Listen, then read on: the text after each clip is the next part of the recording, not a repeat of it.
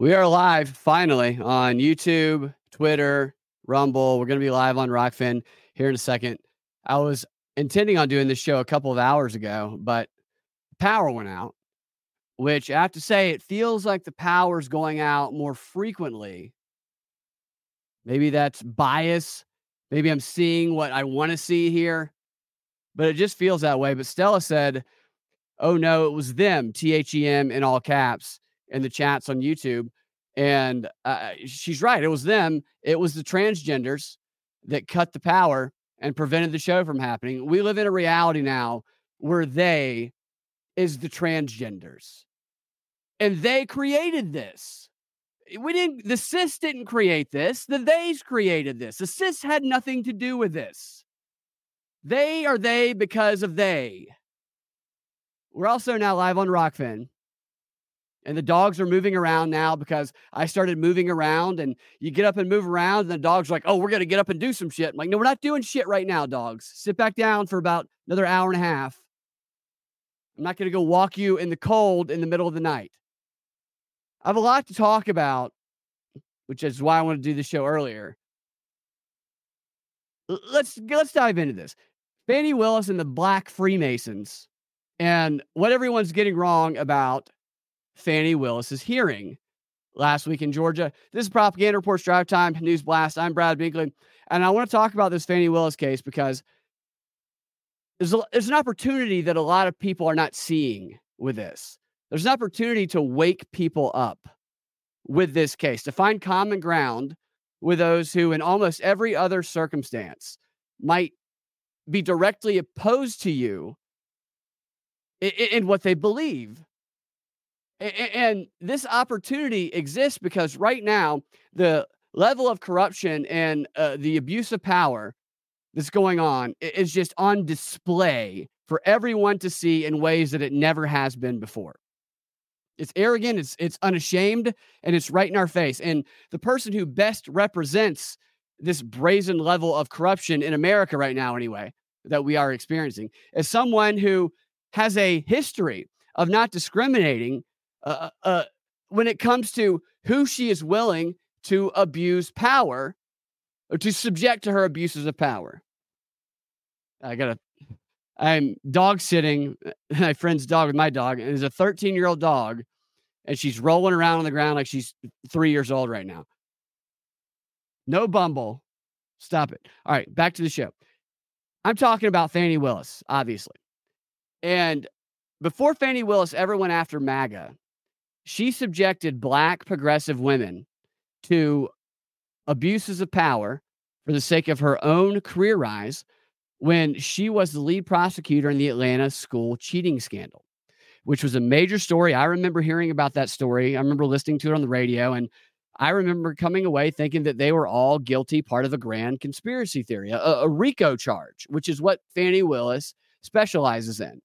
The RICO charges were designed to go after mobsters, criminal organizations, but they have that RICO charge has been used by, and many articles written about this, by Fani Willis.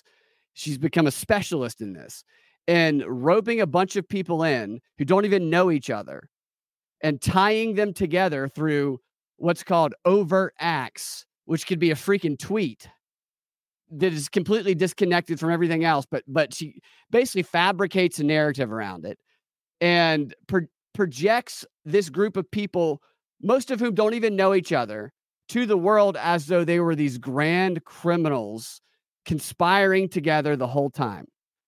And that's what I thought about the Atlanta school cheating scandal up until I started reading about it in more detail once I realized how corrupt the prosecutor on that case was, which was Fani Willis.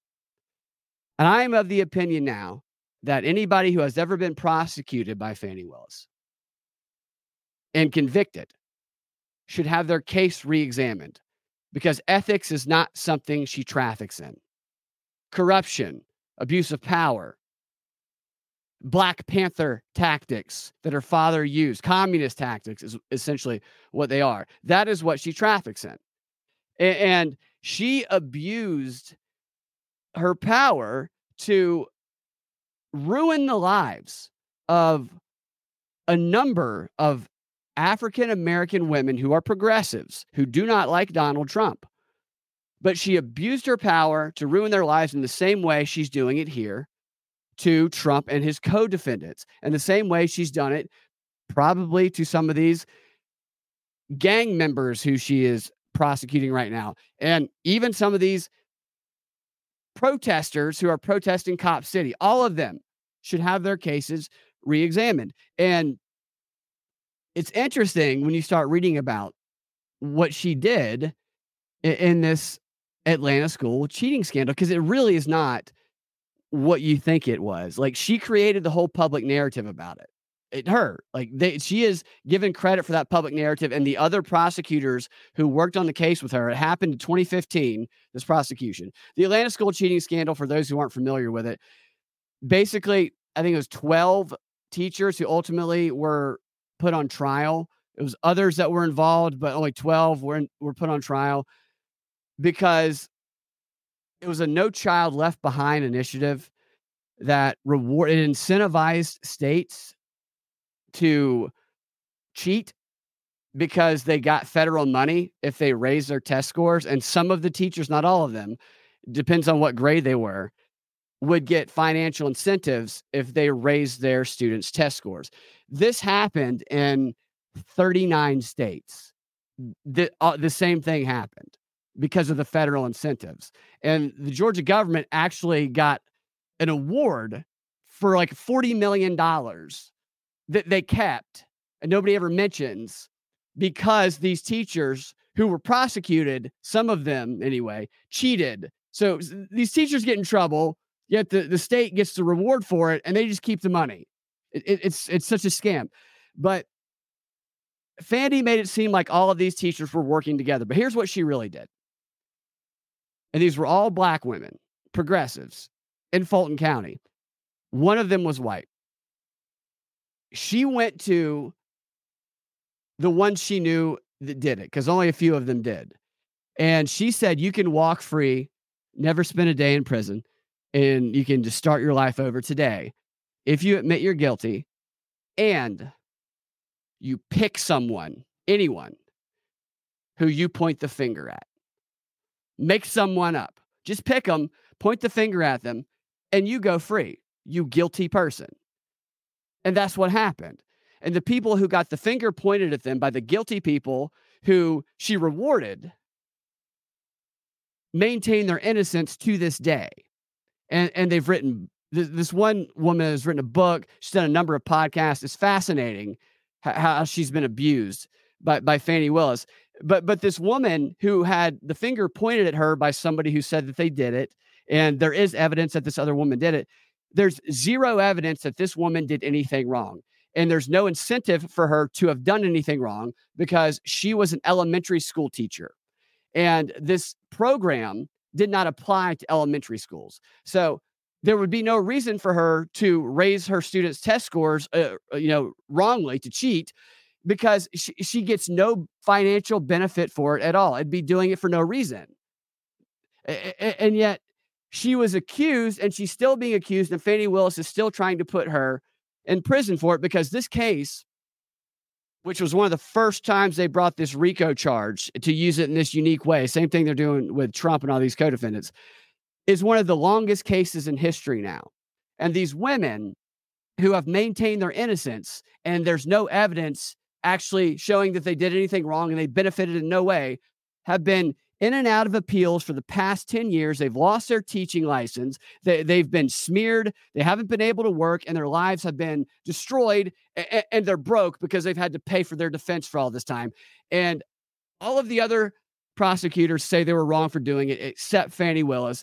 And there's black progressives who think that she is evil. And I'm going to show you what they think about her. Let me find this quote here. Okay, so here's a quote. Like, we know probably what our perspective of Fani, well, not our, but like what every individual has their own perspective of maybe what Fani Willis's corruption might be, those who see it. But you might not consider what someone who you might be surprised doesn't like her thinks. This is from a publication called Black Perspective. I know it's called the Black Agenda Report. And it says this. They're no Trump fan here. It says, Atlanta is no mecca for black people. It is a political plantation where the white overseers rule. Fani Willis's prosecution of black teachers was an awful example of this power dynamic in the city. Now, anybody who's listened to this show has heard me talk about how Stacey Abrams is doing the bidding of elitist white men. That's basically what they're saying here. And then it goes on to say, this is in reference to Fani indicting Trump. It says, now Fani Willis has turned into a hero when she is the latest iteration of the traitorous blackface in a high place, doing the bidding of a powerful white people. Now, mind you, Fani Willis presents herself as a progressive LGBT, she's with the cause. But these are the progressives. This is what they really think about her. And then it goes on to say this. The so-called test, a cheating scandal, was actually a prosecutorial scandal. The Atlanta educators could have lost their jobs and licenses or been sentenced to community service, which is what happened in every other state. But they criminally charged them here for no reason, just to raise their own political power. They could have lost their license or been sentenced to community service or probation. But Fani Willis and her boss insisted upon the most draconian charges and sentencing. The ongoing scandal is that prosecutors anywhere in this country can make names for themselves by treating anyone they want to prosecute as if they are an organized crime bosses, ruining the lives and putting them in jail. And that is exactly correct. And it's interesting because they infuse that racial element there, which I don't disagree with, all of it. Some of it I agree with. But then they come around because they acknowledge that she is now leading the prosecution against someone that they definitely do not like, Donald Trump. So what happens in this situation usually? Well, usually people split their brains. They have these logic-proof compartments, and they hold contradictory opinions where it's like, it sucks that they did it here, but I'm glad she's doing it here. But not in this case. Here's what they say next. Willis is now in the news as the person who charged Donald Trump and 18 other people in a 41-count indictment, charging them with a conspiracy meant to overturn the 2020 election. But she and other prosecutors must be scrutinized. One must always assume that defendants are being overcharged and that the RICO statute is being misused so that the state can act with nefarious intent. You see that to me is an extraordinary statement from a publication that completely opposes Trump and probably thinks he's racist. They are like, we know we don't like this guy at all. We want to see him in prison probably, but we see what is actually the worst thing going on here. We see what Fani Willis has done to us personally, and so we're going to have to give this guy we don't even like the benefit of doubt. And this is the opportunity right here. This is the opportunity that this level of corruption being just put right in our face allows us. This common ground where nobody likes these people abusing power.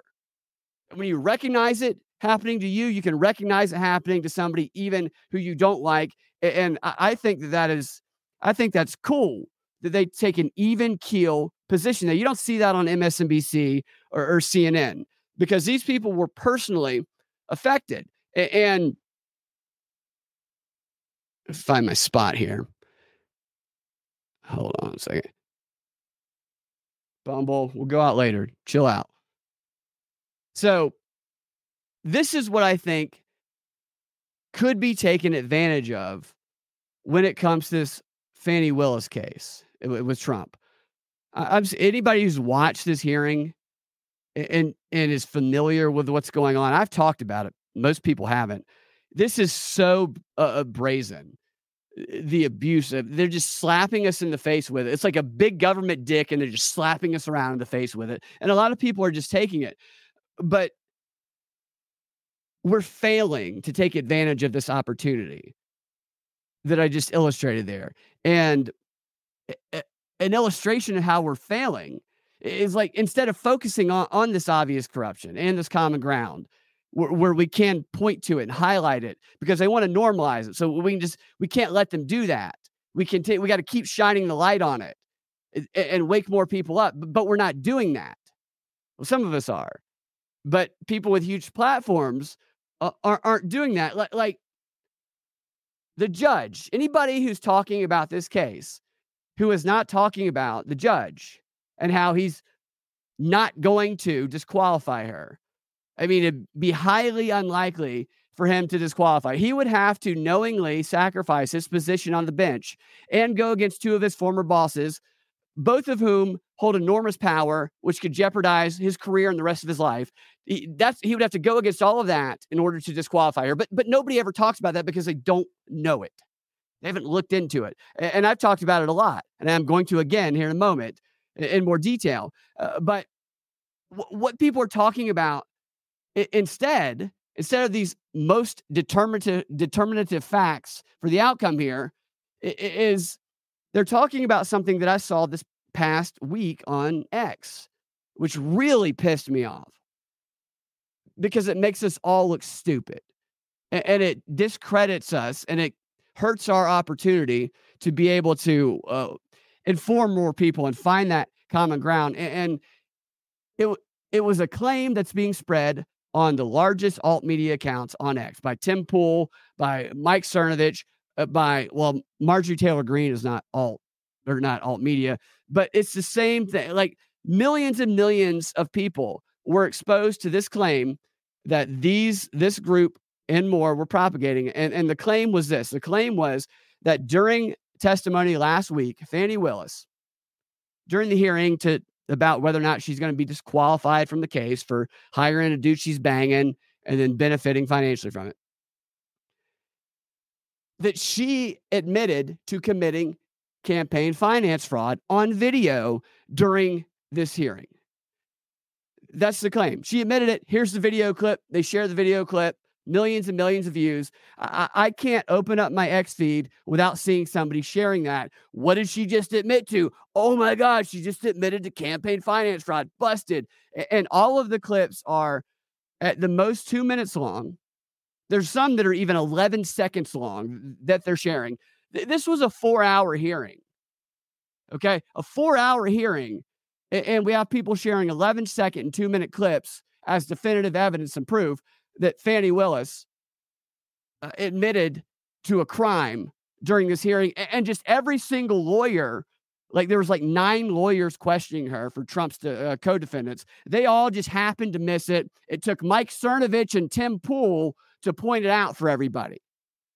No, they didn't point shit out. What they did is they focused a bunch of people's attention on something that satisfied their confirmation bias that they wanted to believe, and it caused them to all spread it around social media. But Mike Cernovich's post that had this video, and I'll show you the video in a second, that is the so-called evidence of her doing this, had 4.1 million views. I don't think the video itself, the post did, but the video still is going to have a lot of views, which that would be fantastic if this were actually evidence that Fani Willis committed a crime on camera for everybody to see, if it were true. But it's not true. Now, look, I'm no fan of Fani Willis. I call her the fat black Harvey Weinstein, female version. All right. But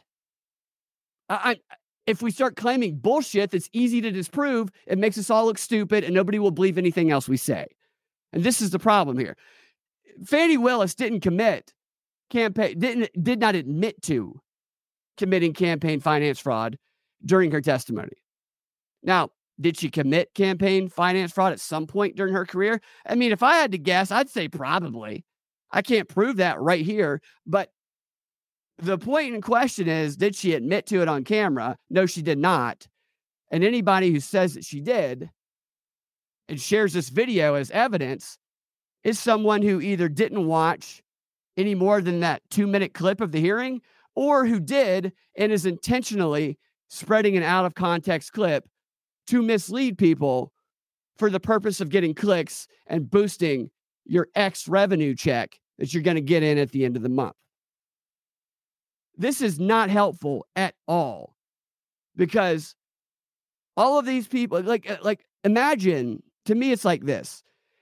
Probably most people listening to this show are familiar with the Trump told them to inject bleach lie, which he did not do. All you have to do is watch the video, and all you have to do is know that he was actually just repeating an actual recently FDA approved treatment that was coming out soon after, which has actually become quite popular, right? But that didn't change people from, saying, well, he said inject bleach. When I hear somebody say Trump said inject bleach, I immediately, in my mind, I'm like, well, I don't believe anything this person says, right? And I think most people are like that. Now, that is probably not the best way to think about it, but it's hard not to think about it that way. The same thing happens when someone goes around sharing all this shit about Fani Willis admitted to committing campaign finance fraud on camera during her hearing. Anybody who watched more than 2 minutes of that fucking hearing and knows that's bullshit immediately discredits every fucking thing that person says and every fucking thing anybody that can associate with that person, conspiracy theorists, alt media, anything they say get categorized in the same way. So it damages the entire opportunity to wake people up by saying stupid bullshit that's easily disprovable. So I hope your fucking checks you get from X, from getting all the engagement from those who shared this originally, I hope it's worth it. Maybe they didn't know. Maybe their confirmation bias played into it. But I have my doubts on that because Cernovich in particular, he shared the quote and he shared the video. And the quote that he shared was not what she actually said. So he changed a word. And I know you can accidentally do that. I understand. I'm sure I've done it before. But he's a smart guy. And the word he changed was the word that made it seem like it was something that it wasn't. Let me pull that up, or the clip anyway. Let me play this first clip. Here we go. All right. So this is a clip. What's up, Gordon? This is the clip that they are sharing around, as it just pisses me off too. Because these big accounts get so much attention and they garnered so much energy that took all of the energy and attention away from what people should have been focusing on. So this is the clip right here. You see Fani, who dressed like Barbie and with a pink outfit and wore the pink eyeshadow. Yeah, to soften her image, which I think is hilarious because she's going to have to work on the attitude a little bit. Going to need a little bit more than the Barbie outfit. Fani, this is she's the worst. But this is what was shared around as the supposed evidence that Fani Willis admitted to committing campaign finance fraud on camera. But I always have cash at the house. That has been, I don't know. Oh, God. Hold on. It's freezing up. Dadgummit. It's got to be they, them again doing it. They, them are messing with. All right. Shrink my browsers. Not my trousers, my browsers. I'm going to shrink. And we're going to try this one more time. Fani Willis coming up. Always have cash at the house. That has been, I don't know, all my life. If you're a woman and you go on a date with a man, you better have $200 in your pocket. So if that man acts up, you can go where you want to go. So I keep cash in my house, and I don't keep cash as good in my purse like I used to. I don't go on many dates, but when you go on a date, you should have cash in your pocket. So my question was, where did that cash originally come from? If it didn't come out of the bank? Cash is fungible. We've had cash for years in my house. So for me to tell you the source of when it comes from, when you go to Publix and you buy something, you get $50, you throw it in there. It's been my whole life. When I took out a large amount of money on my first campaign, I kept some of the cash of that. Like, to tell you. Okay, so that right there. I'll play that again because that's the comment in question. That's the admission of guilt. Personally, I don't think anybody would actually see that as an admission, what she just said. of committing campaign finance fraud, unless someone who you were influenced by on social media, who you believed was going to tell you the truth, framed the argument in that way and made you go, oh, I didn't see it, but now I see it. Because to me, it's really a stretch to, I don't even think you need the other clips I'm going to play you, because she talks about this, her self-funded campaign, which is what she's talking about here. Again, I'm not saying she doesn't do the things that they're suggesting she does. I'm saying that she didn't admit to them. And they're trying to make it seem like she did. It seems like a stretch to me. I'll let you guys hear that part again. This is the campaign finance fraud admission, according to a lot of people on social media. Fungible. We've had cash for years in my house.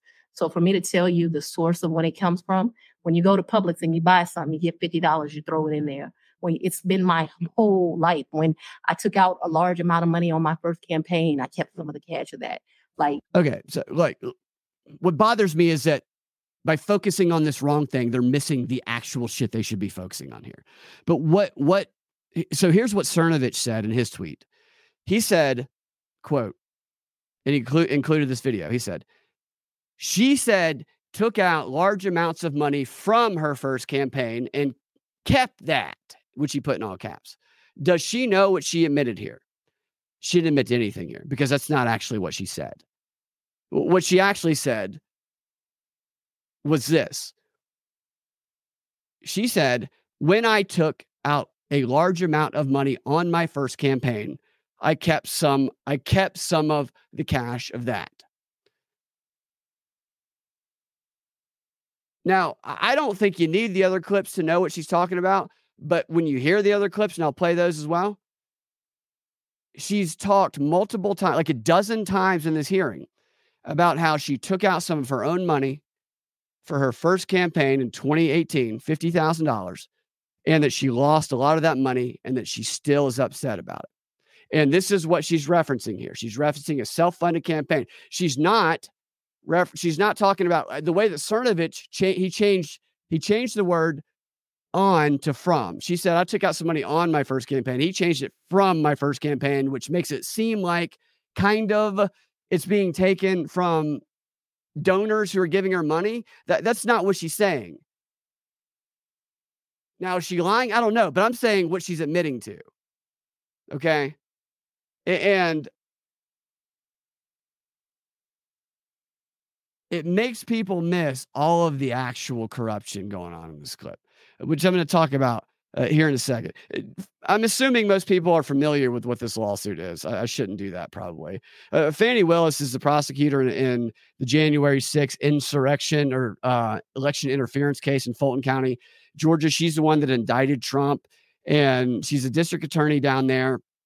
And Trump's lawyers filed a motion to disqualify her because of a conflict of interest, because it turns out that she hired a guy who wasn't qualified, had no experience in prosecuting trials like this, to be her lead prosecutor on the case.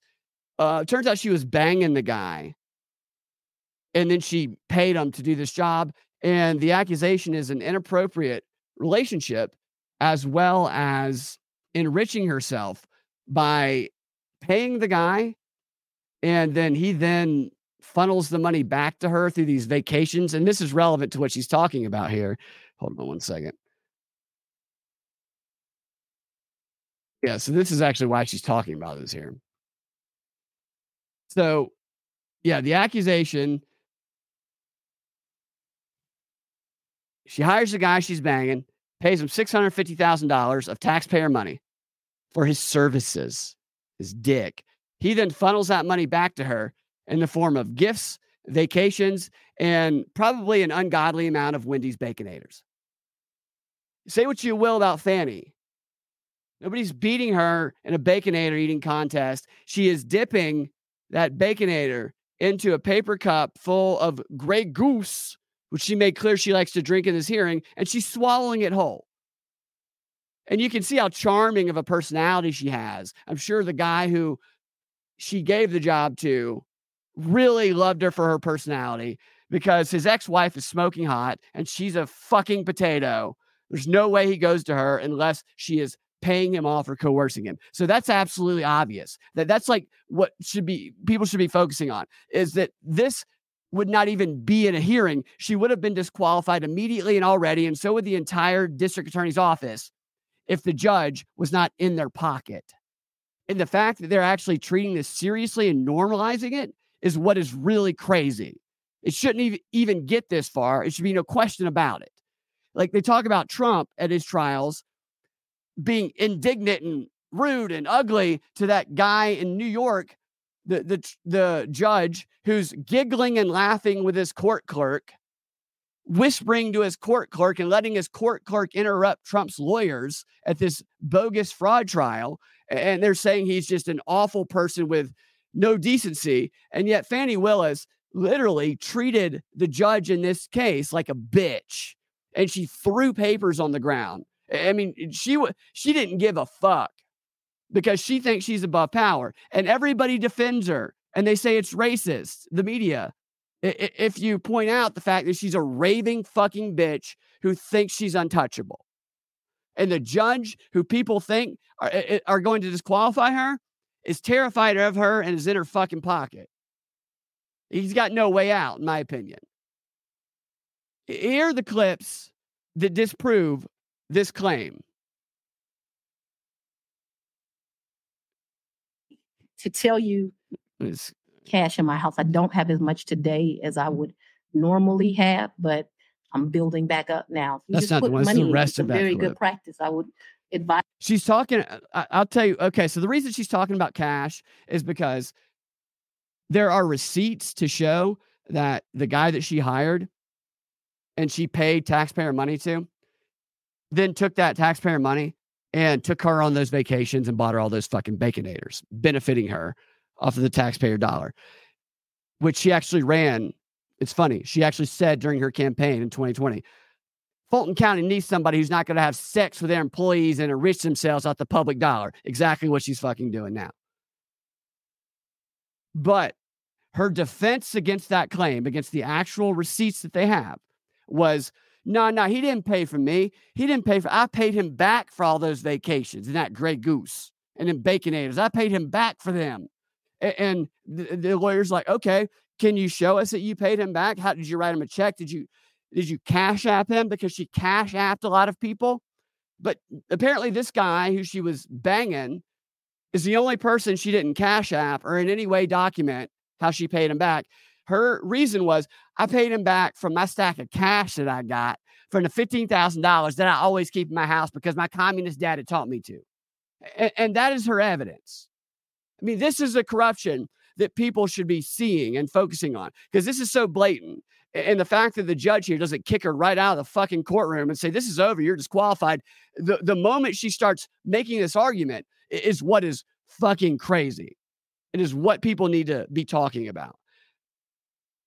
Here she is after this is done. She is in another part of the hearing explaining her 2018 self-funded. As it to all women.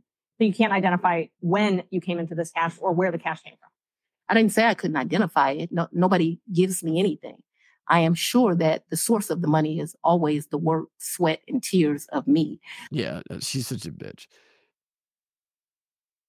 I mean, she's entertaining to watch. I will give her that. Where's that? All right, here it is. This is earlier in the hearing. That money ended up being lost. And I know when you bet on yourself, you're going to have to bet money on yourself. And so what I was talking about was not wanting to go through the personal financial expense of running for office. By no means did I think that I was going to be financially in a bad position once I won. Let's talk about what I was up against because it's important to understand that comment. I had a district attorney who had been here for 24 years.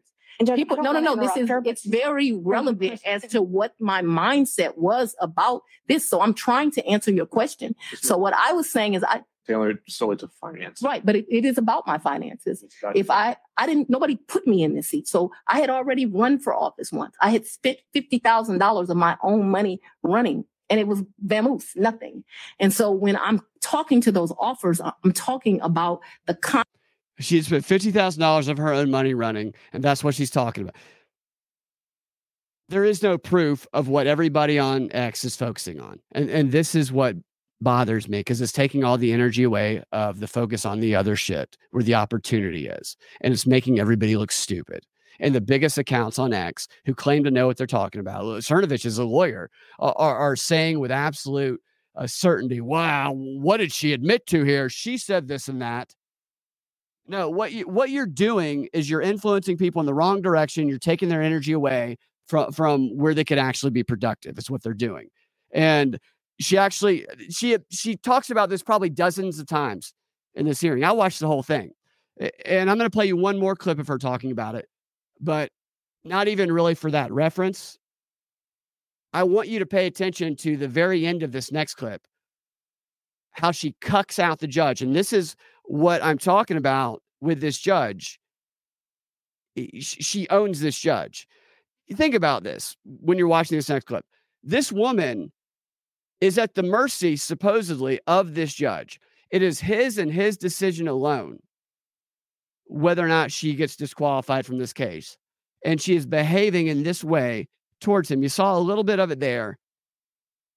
The end of this clip is somewhat hilarious. There you go. It's such a charming, charming woman. I bet she makes a fantastic sandwich. I mean, I bet she eats a fantastic sandwich for sure. That's the wrong one. Hold on. Sorry, my clips are all.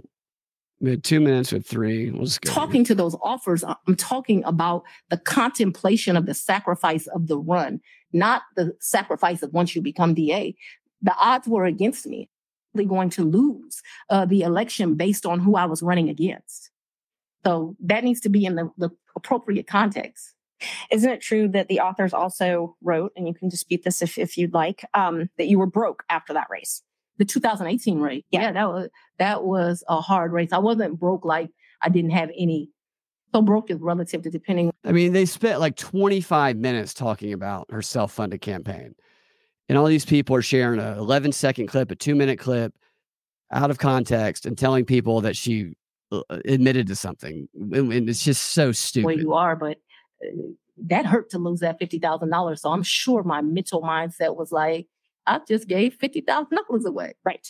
So they characterized it from their conversations with you that you were broke. You had poured your own money into the campaign and you weren't able to pay your own bills because of your clients couldn't pay their bills to you. And you had a paltry array of family and asset forfeiture cases. It says you were trying to make it month to month. Is that an accurate depiction of your financial situation at that point? I would want to read that, but I don't remember clients not being able to pay their bills. Or may I approach Judge? You can. You may. Did you notice that? Bumble, hold on, girl. I'm going to play the end of that again. She said, can I approach Judge? And Fani Willis goes, you may. And then kind of looks over to the judge and he goes, you may. She's treating him like a bitch. Says you were trying to make it month to month. Is that an accurate depiction of your financial situation at that point? I would want to read that, but I don't remember clients not being able to pay their bills. Or may I approach Judge? You can. You may. Okay. I'm going to go let the dog out because she's an old dog and she has to go to the bathroom. I'll be back in about 10 seconds. Come on, Bump. What do you guys do? They don't go run off anywhere.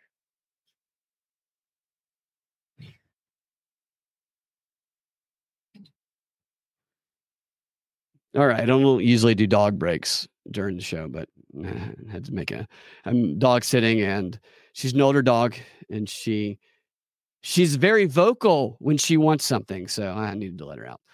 But Fani treated that judge like her bitch the entire time.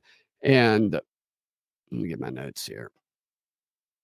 Thanks for sticking with me tonight, despite my technical difficulties that the transgenders, or just the they, I don't know if there's difference because they make it all confusing with the pronouns now, took out the power and delayed the show for a couple of hours.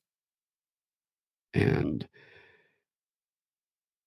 it's very clear that she didn't admit anything. She was talking about that campaign. And if anybody were to actually charge her, say, hey, you admitted this campaign finance fraud, then they would just say, look at all these clips. What's wrong with you? That's why none of the lawyers on the other side said anything about it. Yet that was the dominant narrative on X. I mean, everywhere. People kept repeating it. I'm like, no, that's not where you should be thinking. Don't use your brain power for something that's going to make us all look dumb and discredit us all, because that's what happens. We all get brain of conspiracy theorists and we miss opportunities. And the thing here and I'm going to say this again, I've mentioned it in this show, and I've mentioned it a number of times throughout the past week. And I actually pointed out the day this guy was put on this case, because I knew his background, and I knew that it was like a setup in the very fucking beginning. And I'm going to make a separate YouTube video out of it. So I'm going to kind of record it here a little bit clean from the other stuff. Get my spot here. McAfee. Where's that? All right. So what? Come on in, guys. Here is what the major thing that everybody is missing about this case is. The Judge McAfee, is not going to disqualify Fani. And Fani knows it. That's why she acts like that. That's why when someone says, can I approach Judge? She says, yes, you may, before he does.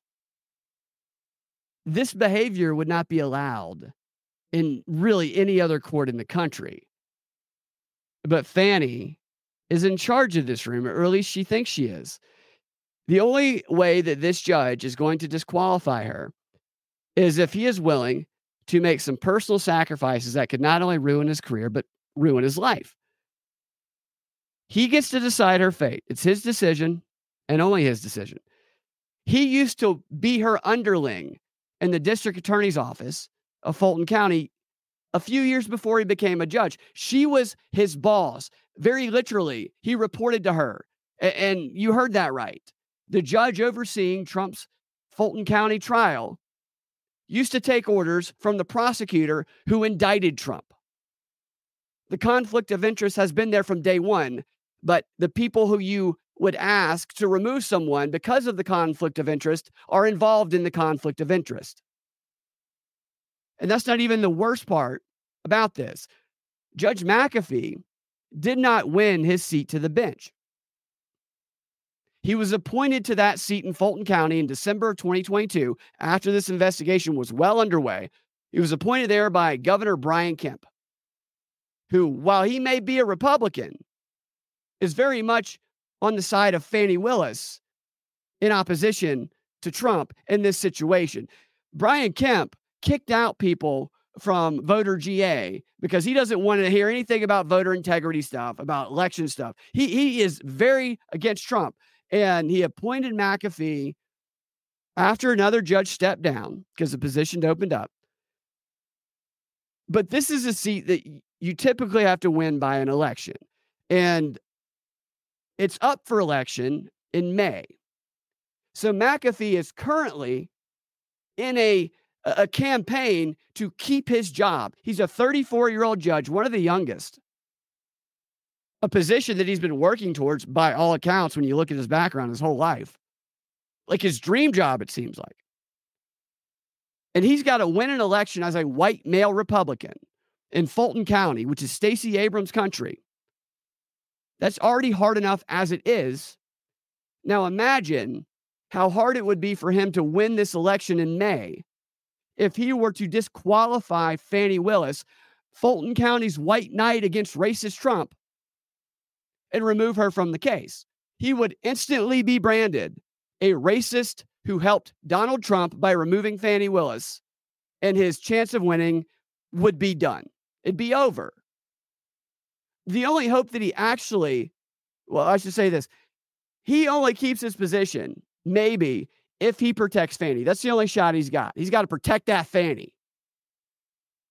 The only hope that he might do the right thing here is if he has conceded that he has no chance of winning regardless of what he does, even if he helps her. And he says, you know what? I am going to disqualify her because it's the right thing to do. But if he does that, he's not only driving the final nail in his opportunity to keep his job, he's also going against the will of two of his former bosses who both hold immense amounts of power, Fani Willis and Brian Kemp, whom he also used to work for. And as I said, put him in that position. And I think he put him in that position to protect Fani under the appearance of him being a Republican. So to make it look non-biased, he's got nowhere to go here. I mean, if he does this, these two people who have given him these positions of power, he's gotten to where he is in his career because of Fani Willis in large part and because of Brian Kemp. Yeah, he's done, stuff on his own, I'm sure, but they have elevated him. He would be screwing over the two people who have boosted his career the most.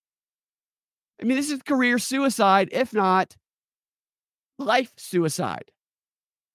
So this is why it is highly unlikely, no matter how corrupt Fani Willis is, very obviously corrupt, that she is going to get disqualified. And anybody who doesn't mention the freaking judge and that background when talking about this doesn't know what the hell they're talking about.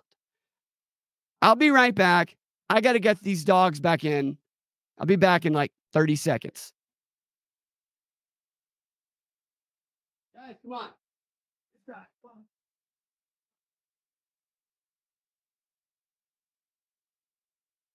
Get inside. Get inside.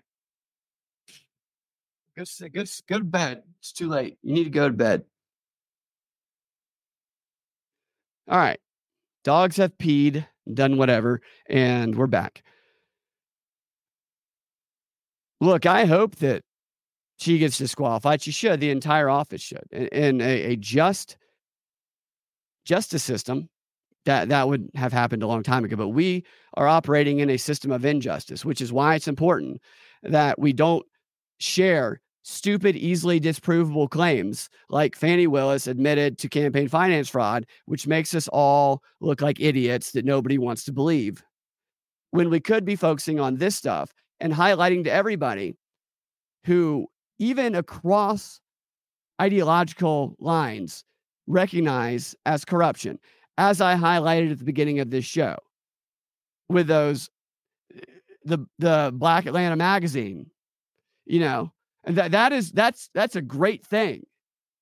Recognizing what the true evil is, not the other side, but the corrupt powers whose strings are being pulled to divide and conquer us and abuse the justice system and our system of laws against all of us. This is what we need. We need to make this stuff so obvious and unmistakable to anybody that anybody who claims that there's no corruption and no abuse of power here, it just feels like an idiot even doing it. Because they talk about this stuff on the news like it's normal on the mainstream media. They're normalizing this corruption. We can stop that. We just have to keep running our mouths and not about stupid shit. We have to use evidence and facts and reason. And we can't avoid cognitive dissonance, on which the other side of often is truth that we must embrace. And we have to go through that pain of discovering it. Sometimes our confirmation bias works out pretty well, but oftentimes it's used against us. I'm not even going to ramble about the psychological stuff, and that's too late for that shit right now. But what I will do is go into some of the other interesting stuff I wanted to talk about today, which is, first, Fani Willis was supposed to testify yesterday, and she didn't. They had all these questions for her, and of course, she just somehow gets out of it. How does that even happen? Because she's above power, or she thinks she is, and people are afraid of her. And nobody asked her, and I guess they won't ask her, about a highly relevant question that I think should have been the first freaking question they asked. I would have asked in a second. And it would have been, everybody would have paid attention to it. And that question that needed to be asked of her is about her ex-husband, Fred Willis. Not to be mistaken for Shaquille O'Neal, because all of the pictures of Fani Willis and what is identified in the pictures of these "Who is Fred Willis" sites, and it even says Fani and her ex-husband, it's all Shaquille O'Neal at an event they were at together. As though Shaquille O'Neal had stolen her ex-husband's identity and was parading around pretending to be her ex-husband and going to parties with her. That in and of itself is bizarre.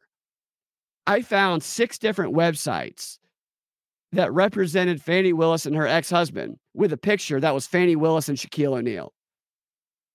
Tell me that's not bizarre. Nobody's ever asked her about that. I'm sure this judge wouldn't have allowed that type of questioning in, but I actually could have gotten it in a way that was very relevant. And here's how. What you ask about is you ask Fani Willis if her husband, her ex-husband, who is 13 years older than her and was almost 40 when they met, she was 25, if he was married when they met.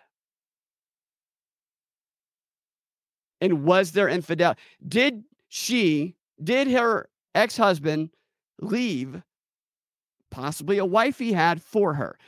I have no idea if he's married. I know he was married again after her, but the reason that I have no idea if he was married is because Fani Willis has had all of the information about their relationship wiped from the internet. She has had it hidden from the public. And part of the question that the lawyers are trying to prove here is they're trying to show that she had an inappropriate relationship and that she financially benefited from it and that she was actively hiding it from people. So this is a potential parallel case. She's obviously hiding her history with her ex-husband.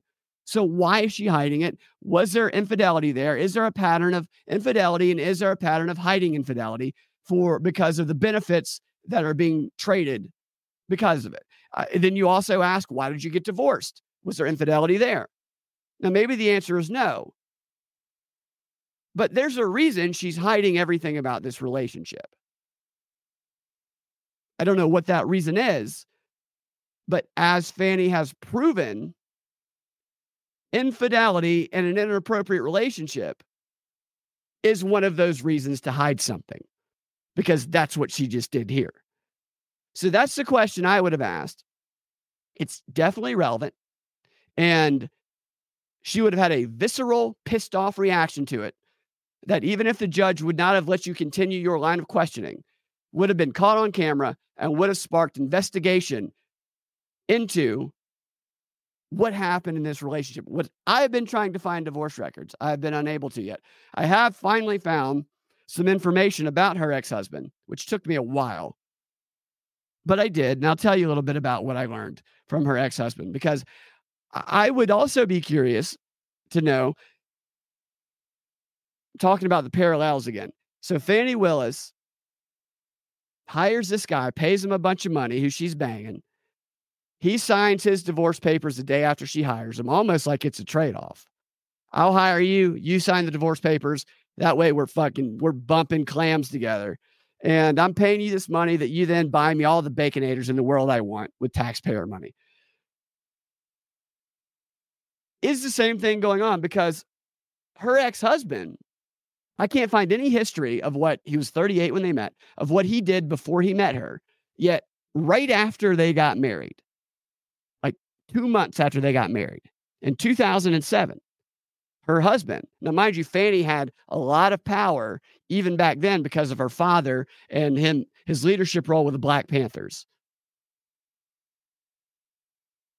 Her ex-husband was hired to be a video specialist, a conferencing specialist at the Center for Disease Control in January of 2007. Isn't that strange? I mean, maybe it's a coincidence. It's just weird. The guy has no history before that, suddenly meets Fani. The story goes, at the bar exam, he was wandering around the halls at the bar exam with a camera or something, which that's a violation of. You're not supposed to let people in. There's very strict rules around that testing, which is why they're not specific about the story. That's another very weird thing. And then all of a sudden, he meets her. She likes his legs. They get married. 2 months later, the guy's got a job at the CDC as a video conferencing specialist, which he continued to work there until 2000.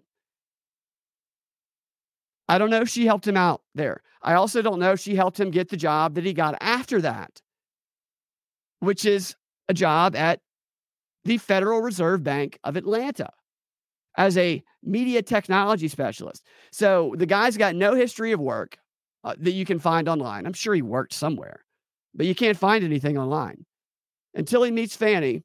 And then bam, bam, Flintstones. His next two jobs over the next 10, 11 years are at the CDC and the Federal Reserve Bank. It just seems weird to me.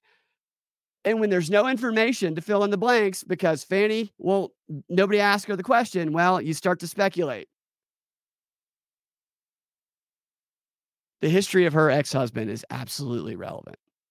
Now, he worked at the Federal Reserve Bank until 2007, which was 2 years after they split. Then he kind of out of the picture.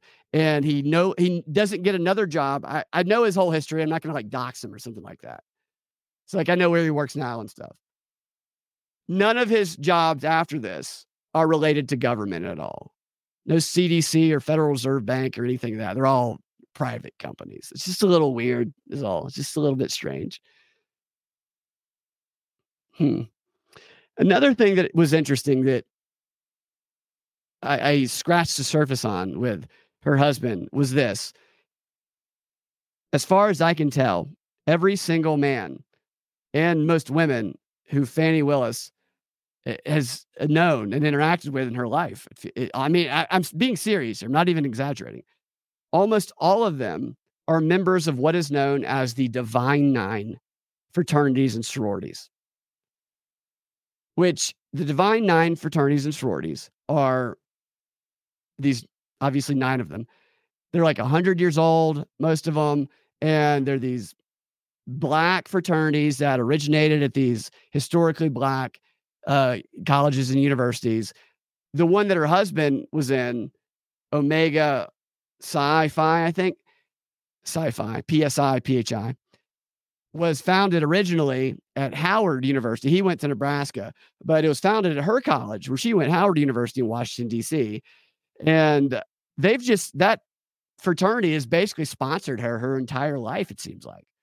Like I did a search of her and that fraternity together, and they are constantly doing get out the vote things. They're constantly campaigning for her. The reason Shaquille O'Neal is photoed with Fani Willis is because that was an event put on by these fraternities, and Shaquille O'Neal was also a member of that fraternity. It's like the oldest black fraternity. They even named her Citizen of the Year in 2023. And not only is her ex-husband, Shaquille O'Neal, a member of one of the Divine Nine fraternities, so is her father, so is Nathan Wade, the guy she's banging now or was banging. They're all members of one of these Divine Nine fraternities, which I'll give you a little foreshadowing, are known as the Black Freemasons, the Black Illuminati is what they're called by some people. And I don't know a lot about that yet. I'll tell you what I do know in a moment, but who else are in those? This is when I started looking into the people who she's hired in the Fulton County District Attorney's Office. Because if everybody she's ever had a romantic relationship with, and if her father also are all members of one of these Divine Nine Black Illuminati Freemasonry fraternities, I'm wondering if the people she hired are as well. Over 25 people that I have found thus far, and there's a lot of people who work there, but I've been going through them meticulously. Over 25 of them, mostly hired by her, were all members of one of the Divine Nine Black Illuminati fraternities. They have taken over the Fulton County District Attorney's Office effectively. So, I mean, you remove Fani from the case, go ahead. But that entire organization is exerting its influence over the justice system of Fulton County. I know that fraternities and sororities, regardless of whether they're black or white, they help people who are their members after they get out of college. I know that they do that. It's not a strange thing. I know that they all have weird, like Freemason backgrounds. So there's probably a lot of people that don't even know the background of some of these fraternities or sororities that they're in. But The reason that I was tipped off to this is because I stumbled upon this YouTube video of this black girl who only had a couple hundred views, who was talking about her brother who was in one of these things, who they just, she didn't go into the details of what they did to him. I think she did that in another video. She references how awful they treated him and how they destroyed his life. And then she's talking about Fani Willis, and she says, Atlanta's been taken over by these Divine Nine fraternities and sororities. And Fani Willis, she said, I don't even have to look her up to know that she's in one of them. And so first I started looking up Atlanta, and that's why I started looking up the Fulton County office. And this girl was 100% correct. And then I, tried to figure out if Fani was in one of them, which Fani wipes her whole history. But I found a couple of websites that said she was.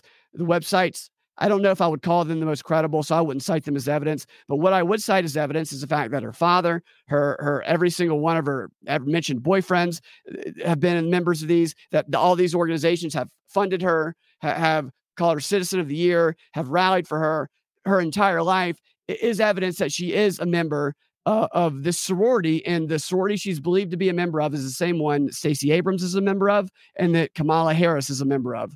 And Kamala Harris and Fani Willis both went to Howard University. Kamala's a little bit older than her. Stay out of Fulton County is all I have to say. Some people might call it a DEI hires that she was doing when she got in. I think it goes beyond that. She's hiring people who are exclusively from these Divine Nine fraternities and sororities. Make what you will of that. Maybe that happens in other contexts and I just don't realize it. Maybe if I checked all of the district attorney's offices, maybe it'd be a bunch of, Pi Kappa Phi or Pikes, a bunch of the white fraternities and sororities would be filled in all of those. I don't know. So if you know more about this, I would love to know more. I'm continuing to research it. I'm new to the subject, but I find it fascinating. Especially because that girl whose video I was watching, she was so correct on what she said.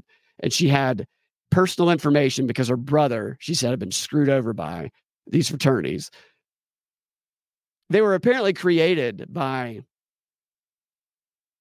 Freemasons who wanted to control the culture, like we always talk about, and shape it. But they also wanted to do it by taking control of African Americans. And so they chose a few African American dudes to set up these fraternities at black colleges and make it be a recruitment tool. And then they modeled it. And this is in their literature.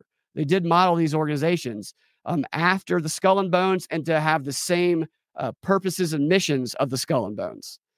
I mean, these are the elitists is what they are. These are the people who are trying to convince people that they are making decisions themselves, that they are actually trying to decide for them and yet manipulate them into. Fuck them. We shine the light on it. We ask questions. We don't let them be above reproach like Fani Willis tries to be, and they can't defeat us. Shining light on it and never shutting up is the way that we defeat this, and not spreading stupid bullshit that's so easily disprovable. And again, if I said anything about the black fraternities that are disprovable, I will admit that. I'm telling you, I don't know about that. What I'm saying is the disprovable thing, I'm sticking my foot in my mouth now, but you get what I mean.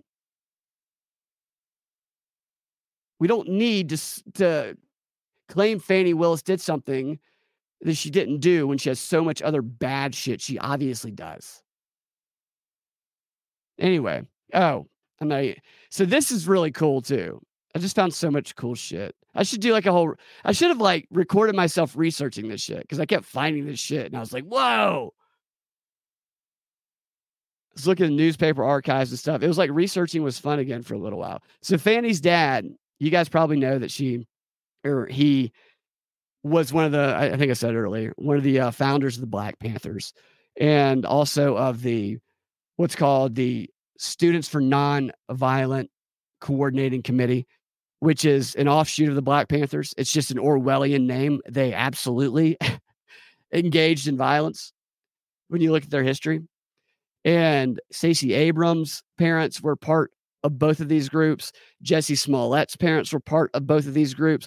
All of these freaking activists and their parents were part of these groups they're public figures now. Stacey, Fani, Jesse Smollett. Of course, he's not really doing as well as the others. But isn't it kind of wild how they're able to, and this is what they talk about when they're talking about the Black Freemasonry and how they put these people in positions of power to exert this influence because it gives them power to influence Black culture, yet they are actually having their strings pulled by these white elitists and globalists who just need a black face for their communist front. Just like that Black Atlanta newspaper said about Fani Willis. I mean, they were dead on with that shit. I've been saying that shit a long time about Stacey Abrams. So her dad, he did testify yesterday. And it's really interesting because like father, like daughter, they are so similar. They both were able to display almost a photographic like memory of all of the details and words spoken and events that happened years back, especially when doing so supported Fani's narrative that she didn't do anything wrong. And they also were very similar in that they couldn't remember what happened 15 minutes ago if the question about what happened undermined Fani's story, because they asked her dad, they said, did you talk to her before your testimony, about your testimony, which he flew in that day. So it would have been just a few hours earlier. And he said, well, first he paused for like 5 seconds and then he goes, well, she may have been in the room when I was briefed, but I don't recall. Oh, you don't, you just told us this, what was on the carpet, on the walls, and what you drank and ate for dinner in 2019.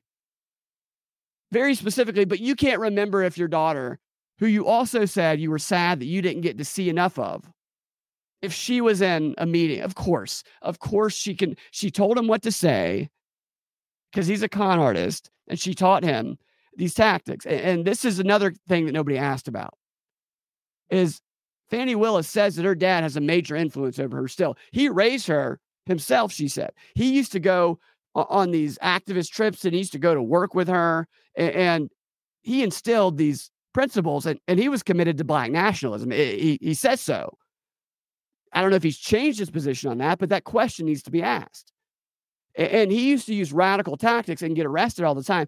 And the question is, Fani using the same type of subversion and co-option tactics that her father established with the Black Panthers, communist tactics in the 60s, except they were outside of power trying to obtain power. Is she using those same tactics in a position of power? Which is what communist subversion is. I'm not saying she's a communist. I'm saying that this is how they work. And probably other groups as well. Is they shed their colors of what they're trying to recruit people into. There's a book called The Bolshevik Weapon, an organizational weapon about the Bolsheviks. They do their outward appeals, but then once they're too radical, they pretend not to be what they are, and they go try and co-opt organizations using the same tactics in a more conspiratorial way. It's not a weird question to ask that, especially when you find some of these things that I found about her father. So I found a document,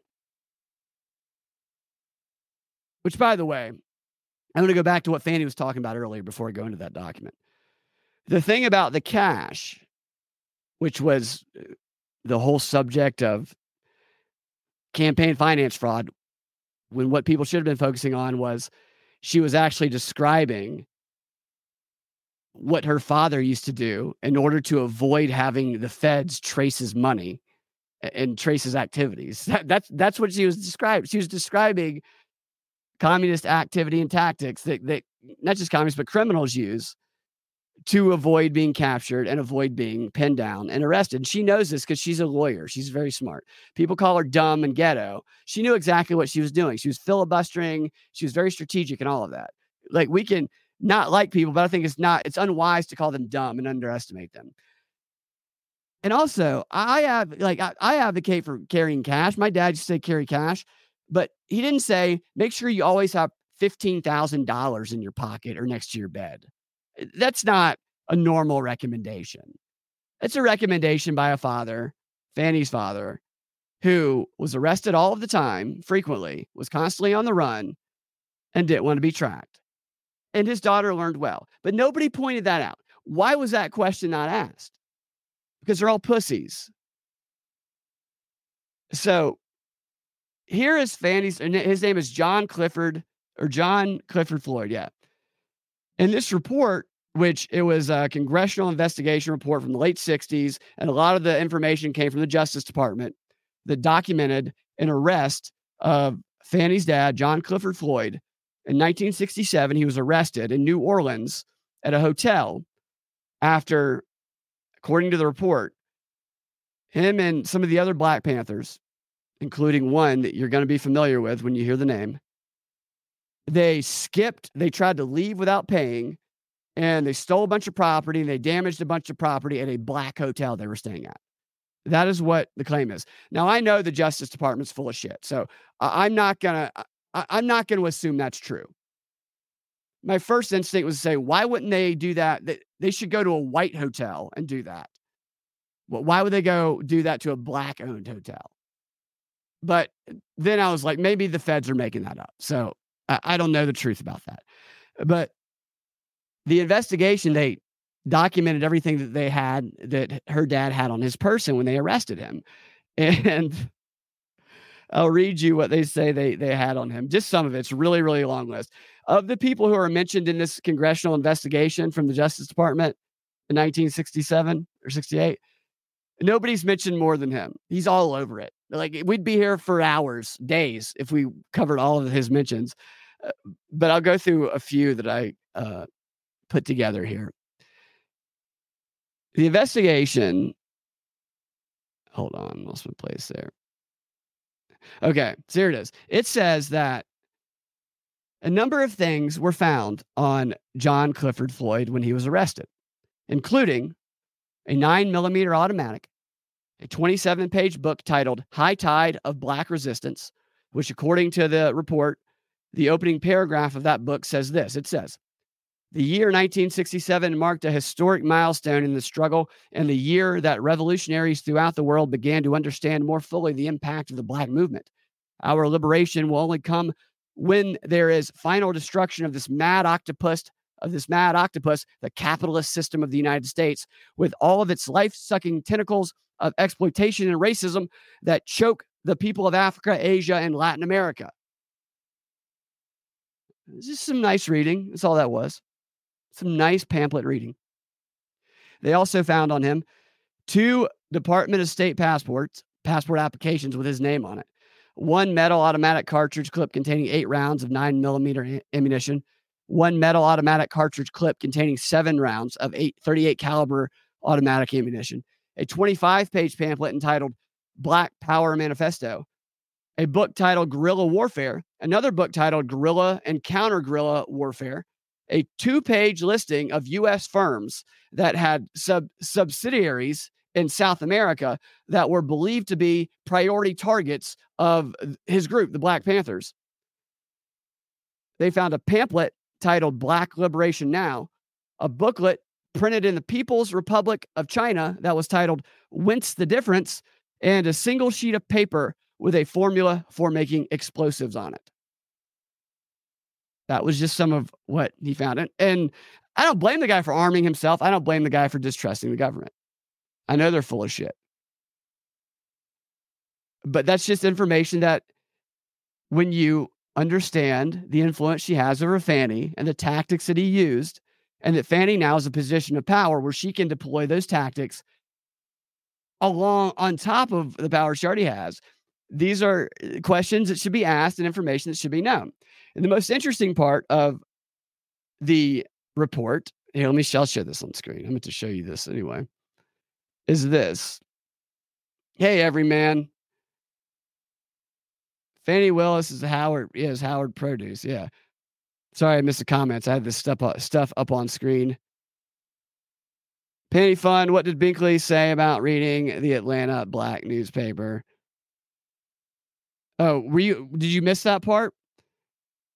So yeah, I read some quotes earlier. Sorry to bring it back up for those who already heard, but the point that I was making was Fani Willis is not liked among Black progressives because of what she did to innocent Black women during the Atlanta school cheating scandal.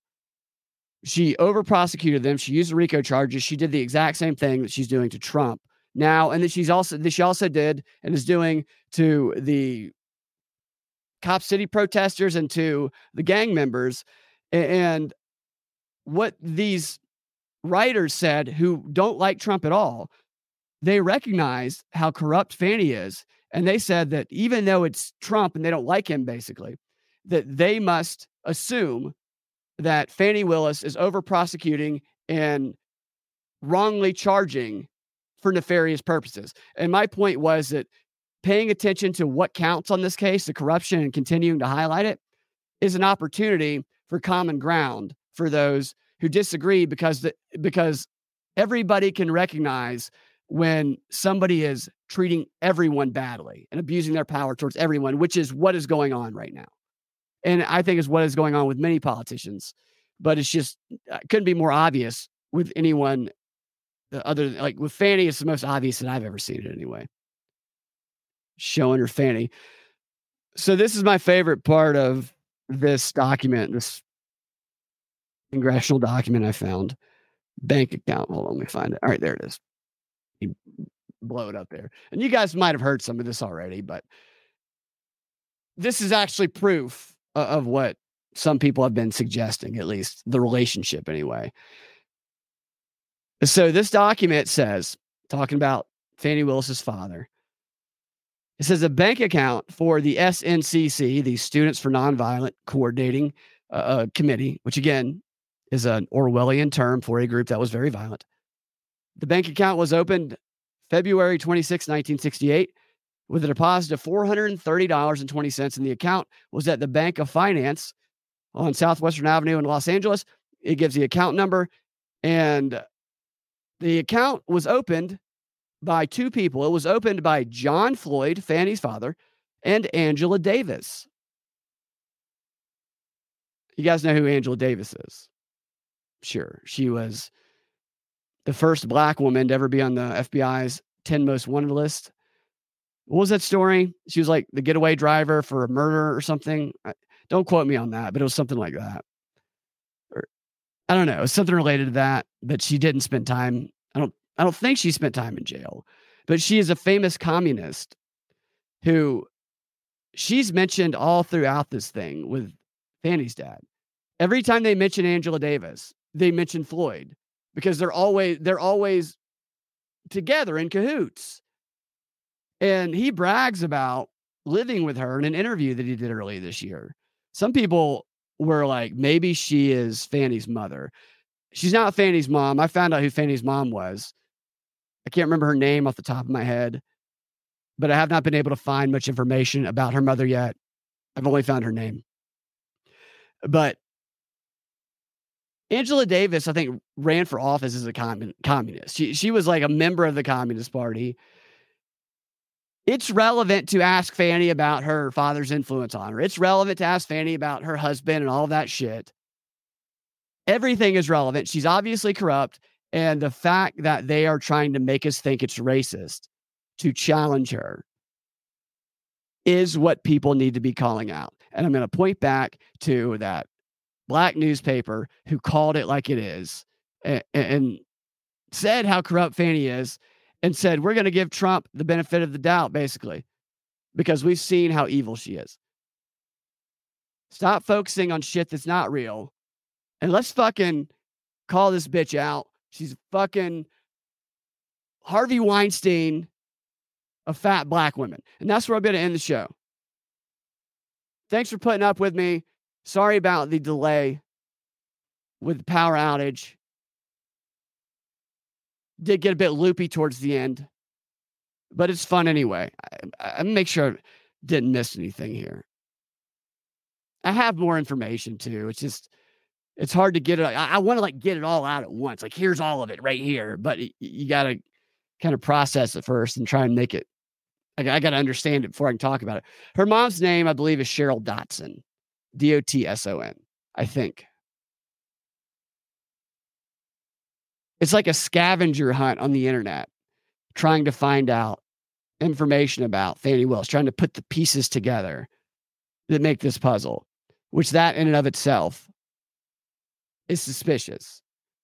There's a lot of people, companies making millions upon millions of dollars, wiping the internet clean of these new figures that become the star of our news media. Because that's what they do. Before they put the spotlight on them, they have one of these firms come in and clean up their online footprint, taking away all the things that might undermine their image and maybe even adding some things that might make them seem to be something they're not. We used to see that pretty easily with AOC and Stacey Abrams and stuff, because you could actually contrast it. Like, you could find stuff about Stacey Abrams in the archives and AOC. Like, you could still find stuff on the internet back then. But with Fani Willis, even though I have been able to locate some things, I've used some different techniques. It was so hard to find anything about her outside of the very controlled narrative story that she and every article ever written about her told verbatim. It all said the same thing. It's like they copied and pasted her Wikipedia page, and Time Magazine, the New York Times, Wall Street Journal. They just said the same shit about her. I mean, isn't that weird? Like, am I crazy for thinking that's weird? Like, I see something like that where it's like, oh, tell me about Fani Willis. And everybody goes, oh, blah, blah, blah, blah, blah, blah, blah, blah. And tell me about Fani Willis, blah, blah, blah, blah. And 15 people say the same thing. I look around and I'm like, am I in a weird movie right now? Why is everybody just vomiting verbatim the same thing every time I ask it? This is like a weird sci-fi thing. Somebody wake me up. I mean, that's what it feels like. And the people, spitting this shit out, surely they know. Surely they know they're doing that. How does somebody not ask a question? The story about how she met her husband is, she happened on the day she took the bar exam. She happened upon a strange man who was roaming around with a camera as a side job. And that's why they put it as a videographer. And then they got married and she liked his legs and said those legs gave her 2 kids. And then 9 years later, they got divorced. Never speak a word of this man again. That is the story, almost verbatim, that 30 publications who are known to be established, authoritative publications, Time, Wall Street Journal, New York Times, all say the same shit. You're telling me somebody didn't go, hey, wait a minute. He was walking around the building where she took the test with a camera. Like, what? Is he allowed to do that? Are there regulations for the bar? There are regulations, so that's not allowed. So where did they bump into each other? What was he filming? Nobody asked that question. Nobody said, where is he now? Why did you get divorced? Nobody said, what was a 38-year-old, 39-year-old guy doing, roaming around the law school bar exam? Was he in the bathroom filming people? Most students who go to law school come out of an exam and they see some strange guy with a camera from the 90s roaming around filming them, who's like 15 years older. They say that's a creepy guy. Fani Willis says, give me 2 children with them legs and then get the hell out. I mean, come on. I know I'm not the only one that thinks that's weird. Yet everyone who reports on this shit would like have people like me and probably some of you believe that asking those questions are weird or racist. How dare you ask for details, you fucking racist? I got to get out of here and go to bed. Happy Saturday, guys. Hey, Georgia Tech won tonight, and it's almost depressing to me because now I have to watch the next game. We'll talk to you guys next time. Have a fantastic rest of your day.